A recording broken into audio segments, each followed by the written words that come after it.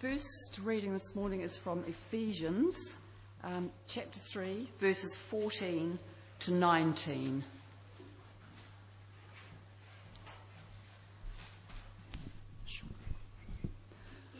For this reason I kneel before the Father, from whom his whole family in heaven and on earth derives its name. I pray that out of his glorious riches he may strengthen you with power through his Spirit in your inner being, so that Christ may dwell in your hearts through faith.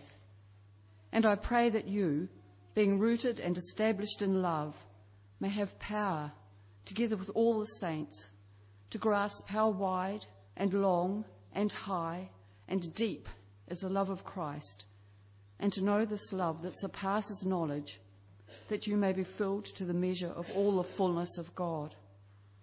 And the second reading is Philippians chapter 4, verses 1 to 19. 1 to 9. Therefore, my brothers, you whom I love and long for, my joy and crown, this is how you should stand firm in the Lord, dear friends. I plead with Euodia and I plead with Syntyche to agree with each other in the Lord. Yes, and I ask you, loyal yokefellow, to help these women who have contended at my side in the cause of the gospel, along with Clement and the rest of my fellow workers, whose names are in the book of life. Rejoice in the Lord always. I will say it again. Rejoice. Let your gentleness be evident to all. The Lord is near. Do not be anxious about anything, but in everything, by prayer and petition, with thanksgiving, present your requests to God. And the peace of God, which transcends all understanding, will guard your hearts and your minds in Christ Jesus. Finally, brothers, whatever is true, whatever is noble, whatever is right, whatever is pure, whatever is lovely, whatever is admirable, if anything is excellent or praiseworthy, think about such things. Whatever you have learned or received or heard from me or seen in me, put it into practice, and the God of peace will be with you. This is the word of the Lord. Thanks be to God. Heavenly Father, once again, we thank you for your word, and we pray that you will lead us and guide us this morning to give us further understanding, help us to know you better, know the Lord Jesus Christ better, that we may know our brothers and sisters better, and therefore we can serve them better in our life together in the church. In our Lord's name we pray. Amen. You as a church at St. Stephen's, because of circumstances, that is the stuff which I've talked about, which is coming at you from the wider church, which is going to be ongoing, and things happening within your own church family. Those things are coming at you, and you could be feeling sort of overpowered with those things. Issues coming at you from everywhere, you may feel. And it's probably causing some of you, if not many of you, real anxiety. You become anxious over these things because you care for the church. You care for God and you care for the church, of course. And so it can cause you to be anxious and worry and be concerned. There will be some of you who are affected personally in these things. And therefore you get anxious even more for what happens to this person or what happens to this person, what happens to the church. And it's difficult to cope with these things.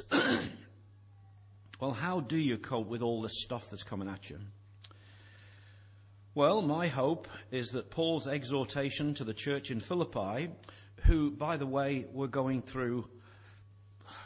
going through bigger stuff? They were going through huge stuff in Philippi. We read it very quickly, but these were going through huge issues, including terrible persecution, terrible things which their families were experiencing simply because they were Christians, and other stuff which was coming at them. That was the church at Philippi. And so my hope is that what the words that Paul says here will encourage you as you go through these difficulties. And they prepare you, sorry to say this, for even bigger things in the future. If you're going to do things for God, God is not going to Satan is not going to like that.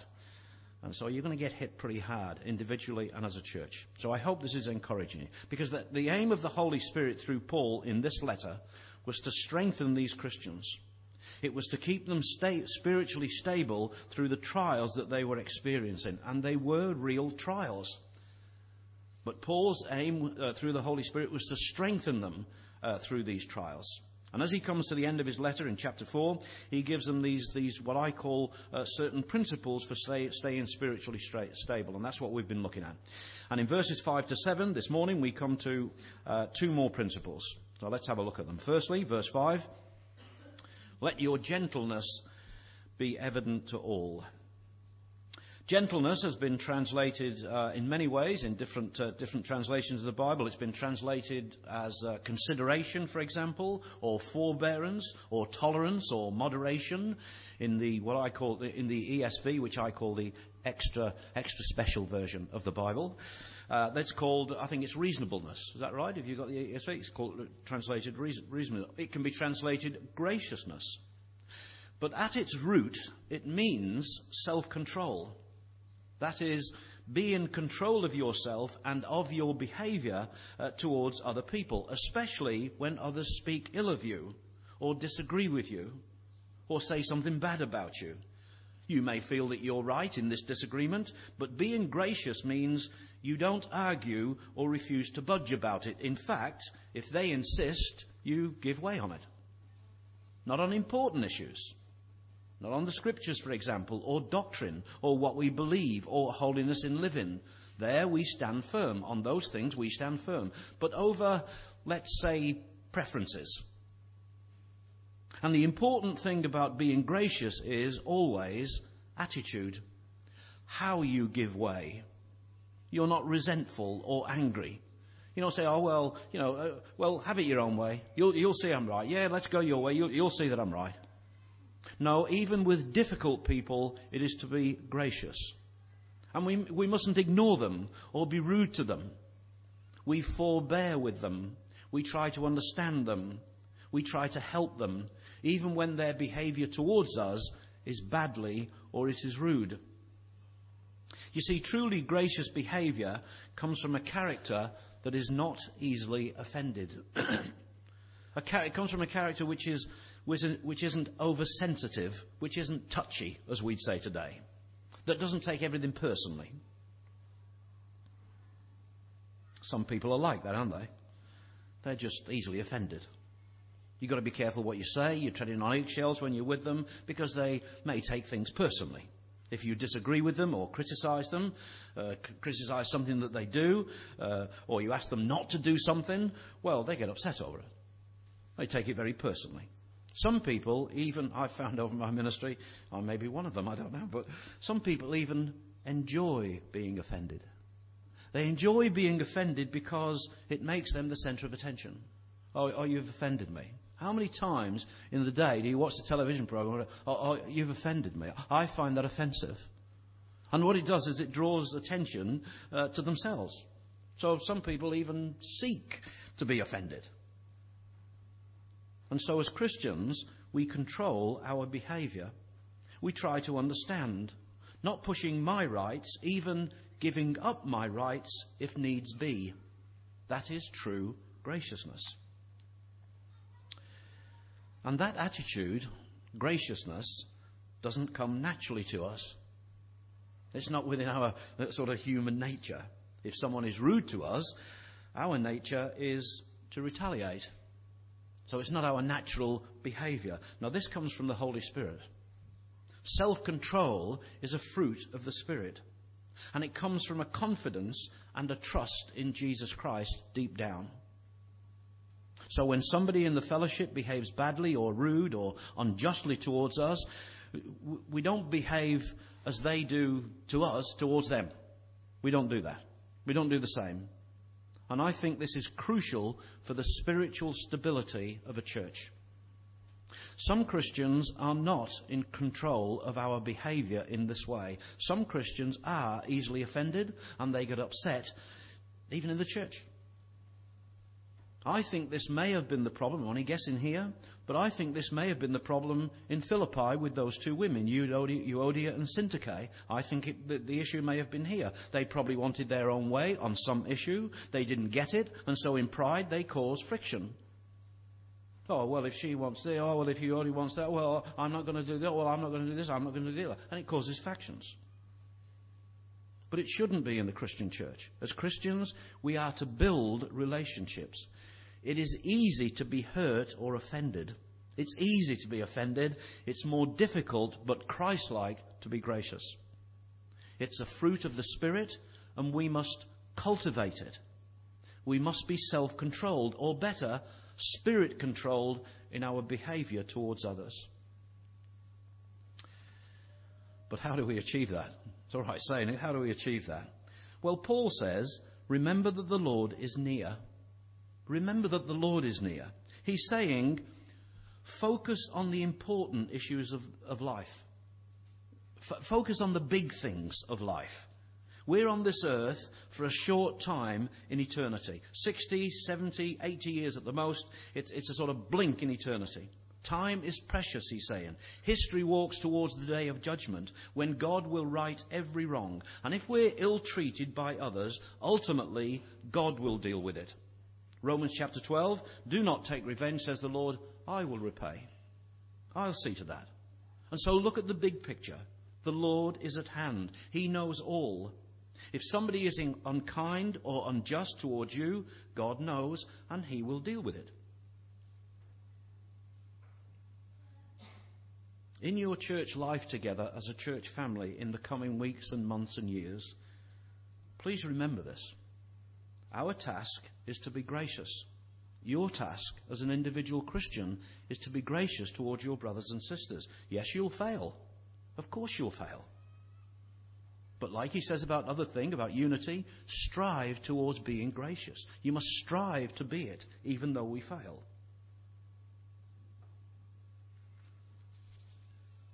Well, that's the first principle. The next principle is, it follows on. The next principle is found in verse 6. Don't be anxious for anything, but in prayer give thanks to God. I think this really is the test of a Christian's faith, isn't it? Don't be anxious about anything. Anything. But how? How do we not get anxious? What if I get hurt? What if somebody betrays me? What about all the stuff that comes at me? What if I've messed up? What if I lose my job? What if I'm diagnosed with an illness, or my loved one is diagnosed with an illness? And how do I cope if I get anxious about these things? What do I do? Well, Paul implies in verse 7 that anxiety springs from the heart and from the mind. They control our emotions and our behaviour. You know this as well as I do. When you're anxious about something, well, it's certainly me. When I get anxious about something, my heart races, my mind races, and it can affect you physically. You can lose sleep. It's not just on camp that you lose sleep, you know. You lose sleep when you get anxious, or you can lose your appetite. You can get irritable, and it can even cause you to fear when you get so anxious. Our mind runs riot. We imagine all sorts of scenarios that could happen. And so our heart and our mind make us anxious. Serious anxieties or problems can consume you. When you've got an issue or a problem or a struggle with something, that can actually consume you. You can't think of anything else. You bring it into every conversation with somebody. It consumes you. You can't hold a conversation or do anything. It can cripple your ministry. It can knock your faith. It can lose your joy in the Lord. And so we become naturally, spiritually unstable because our hearts and our mind control us. And Paul says to be spiritually stable, the heart and the mind mustn't control us. So avoid it, he says. But how do we do that? Well, notice what Paul doesn't say. He doesn't say stop worrying. I hate those kind of people, don't you? Oh, don't worry about it, Wally. It'll never happen. But it might. But it might. Well, he doesn't say that because Paul knows that if a person is anxious, If a person is facing illness or surgery or losing one's employment, they can't not worry. It's very difficult. Neither does Paul say, well, don't worry, it'll never happen. It may never happen. You don't know, it may never happen. Or don't worry, worrying won't change anything. If you worry, yes, you can worry, but it won't change anything. All that sounds like good common sense given by people who are sometimes irritating to Wally Bean. When I'm going through these difficult things, I want to say, go away from me. That sounds like good common sense. But when you're anxious about something, it doesn't help much. No, the answer that Paul gives for a Christian is, but in everything. Every situation, a loved one ill, a death, a relationship problem, a falling into sin, a decision to make, a tragedy, a job loss, rejection, a deep hurt, anything. If you are anxious about anything, verse 6, then by prayer and petition with thanksgiving, present your request to God. That's what we do. And your immediate answer is, yes, but I've prayed, but there was no answer. Yes, but Paul puts it all in a particular way. There is an order in praying to God. And more importantly, there is an attitude in praying to God. Yes, prayer includes requests, but most importantly, it is praise and thanksgiving. I was very thankful to Jay this morning that he started the service with that. We come to give thanks to God, to give praise and thanksgiving. And it's exactly the same in prayer. When we come before God, even when we're desperate, we never come dictating to God or demanding. We never tell God how to sort our situation out. Lord, please heal so-and-so. Take this problem away. Do this, Lord. I'll do this, Lord, if you do that, Lord. I'll do these kind of things. No, that's not how we come before God. How we come before God is extremely important. We do so in reverence, realizing who He is, His holiness, His honour, His glory. This is not a counsellor that you're in front of. This is not your friend that you're in front of. This is Almighty God. He is the creator of the world. He is my creator. And He first deserves my thanks and my praise for who He is and what He's done. That's where we start in prayer. And the focus of our prayer, again, is giving thanks to God. That's our focus.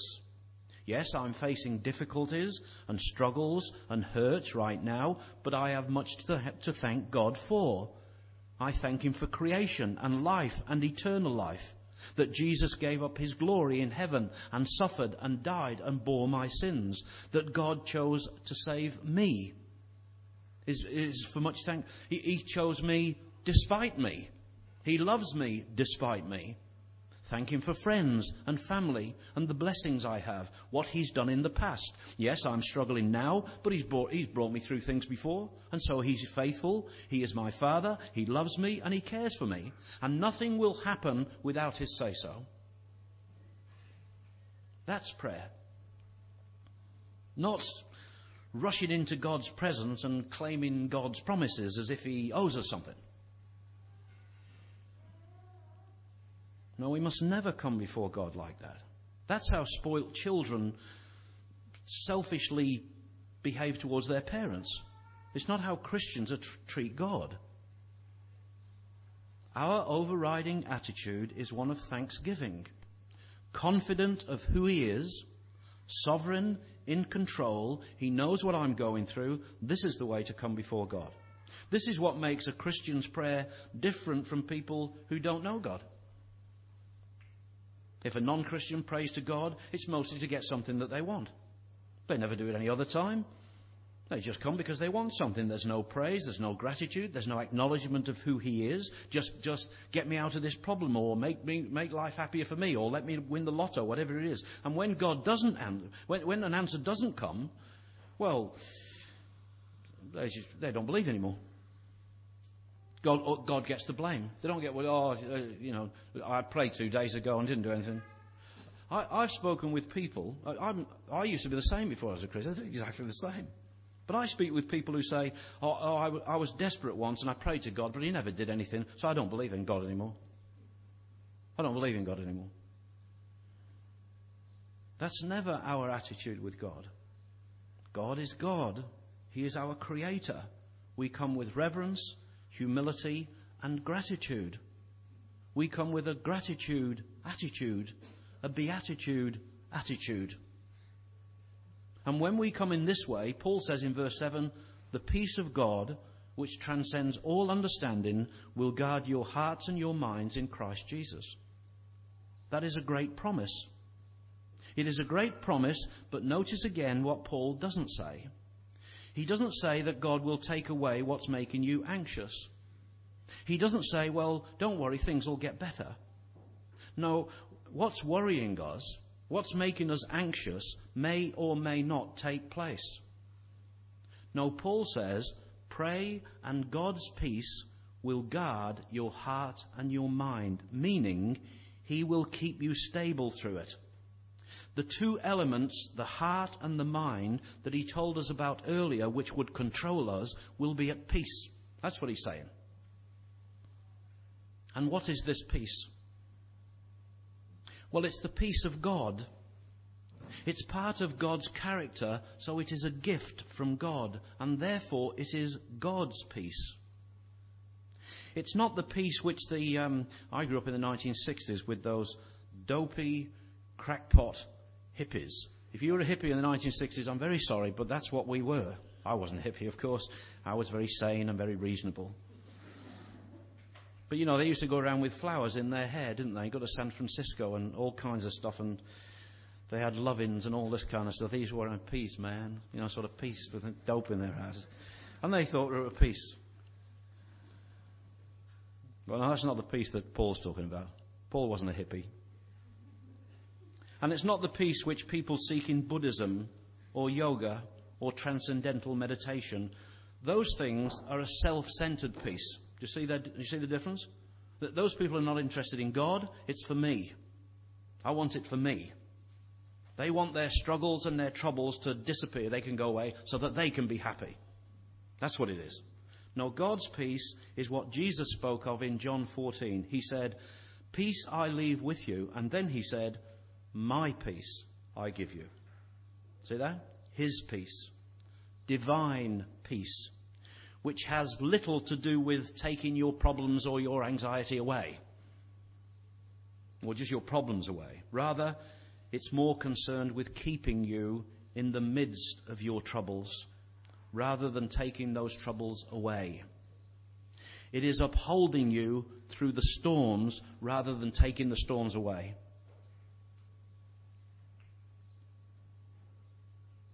When a large ship comes into a harbour, they're what's called channel buoys, which guide the ship into the harbour. And in strong seas, in storms and gales, those channel buoys are knocked around and they're battered around through the storms, but they never go under.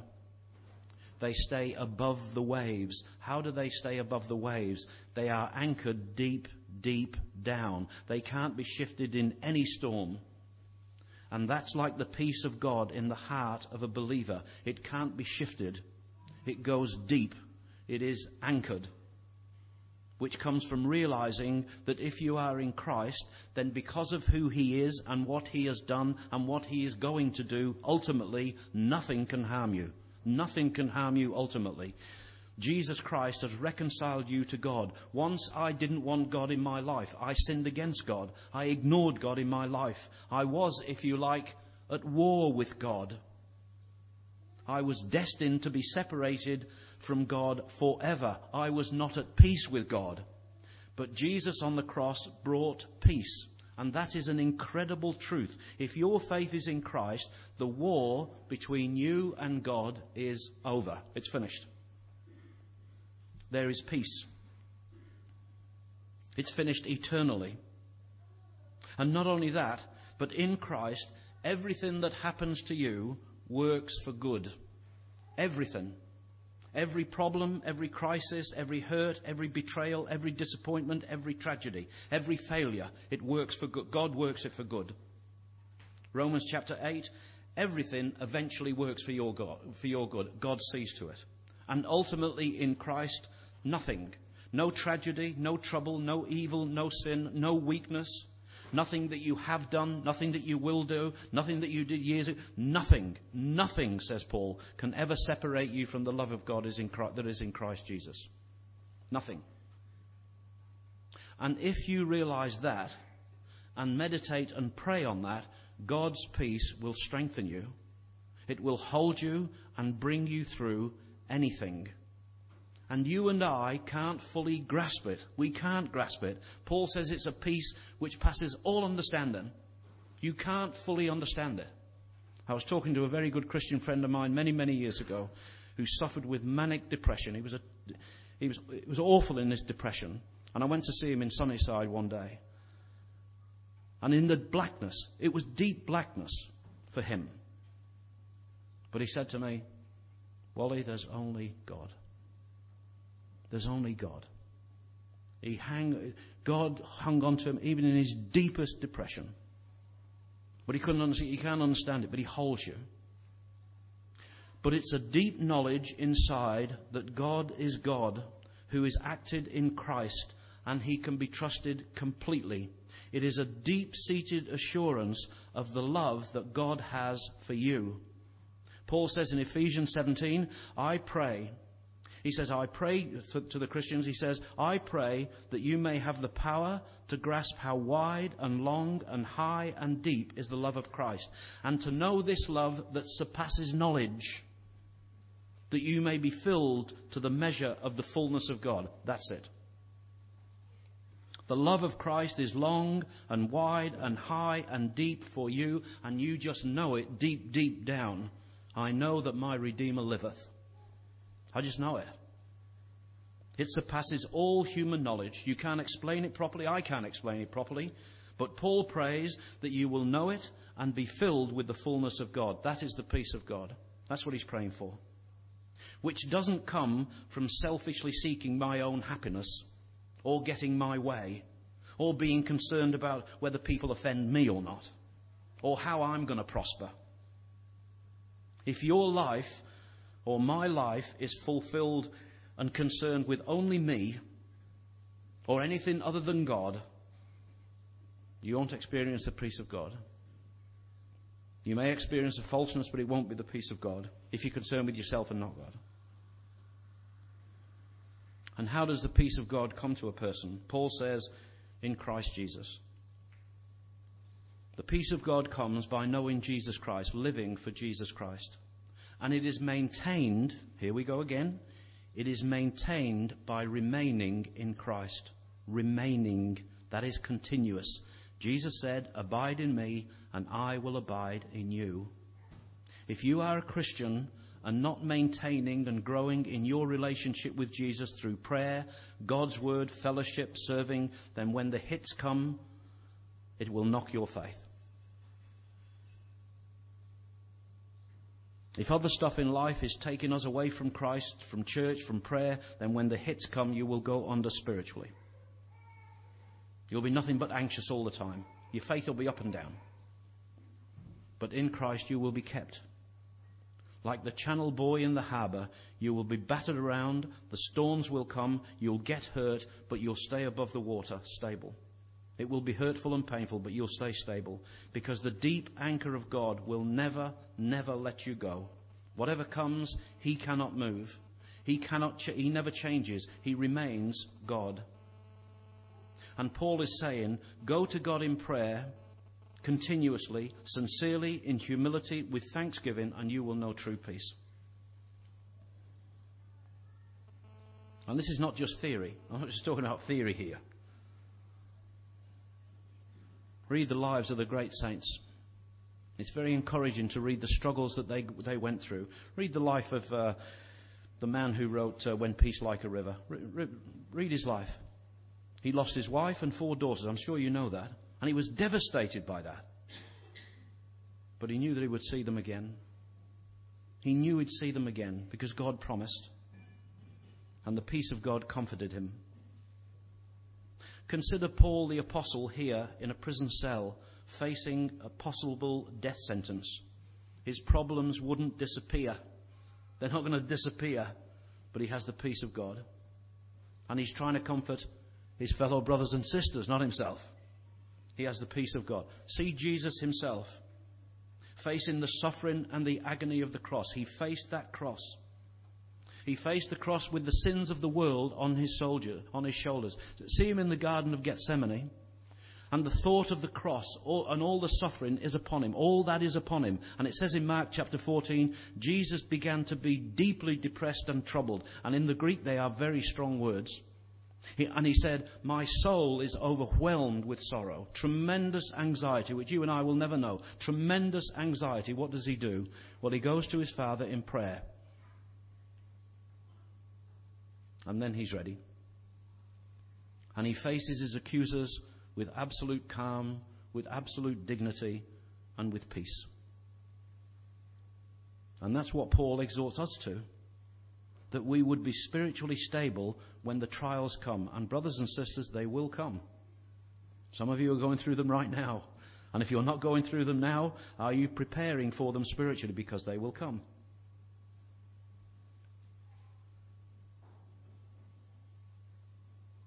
We live in an instant world today, and this comes into the church. And many Christians want the promise that this verse brings immediately. They want the peace that it promises, but they're not prepared to pay the price. That is the daily walk with Jesus Christ, working at building your relationship with him in a deeper and deeper way. Well, I encourage you to begin that walk now, if you haven't. And God will keep you. The peace of God will keep you. So in everything by prayer and supplication, with thanksgiving and making your request known to God, and the peace of God which passes all understanding will guard your hearts and your minds in Christ Jesus. May God bless you in these coming days. Let's pray.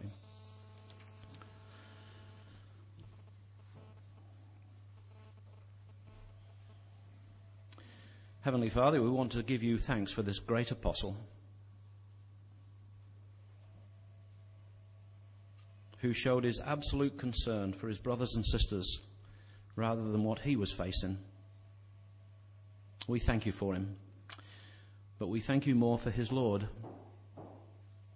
who also walked that road to Calvary of suffering, and how he must have been distressed, how he must have been anxious facing the suffering. But he went to you, Father. And I pray for this congregation, this church here at St. Stephen's. I pray your blessing upon him on them in the coming days. Help them to know your peace.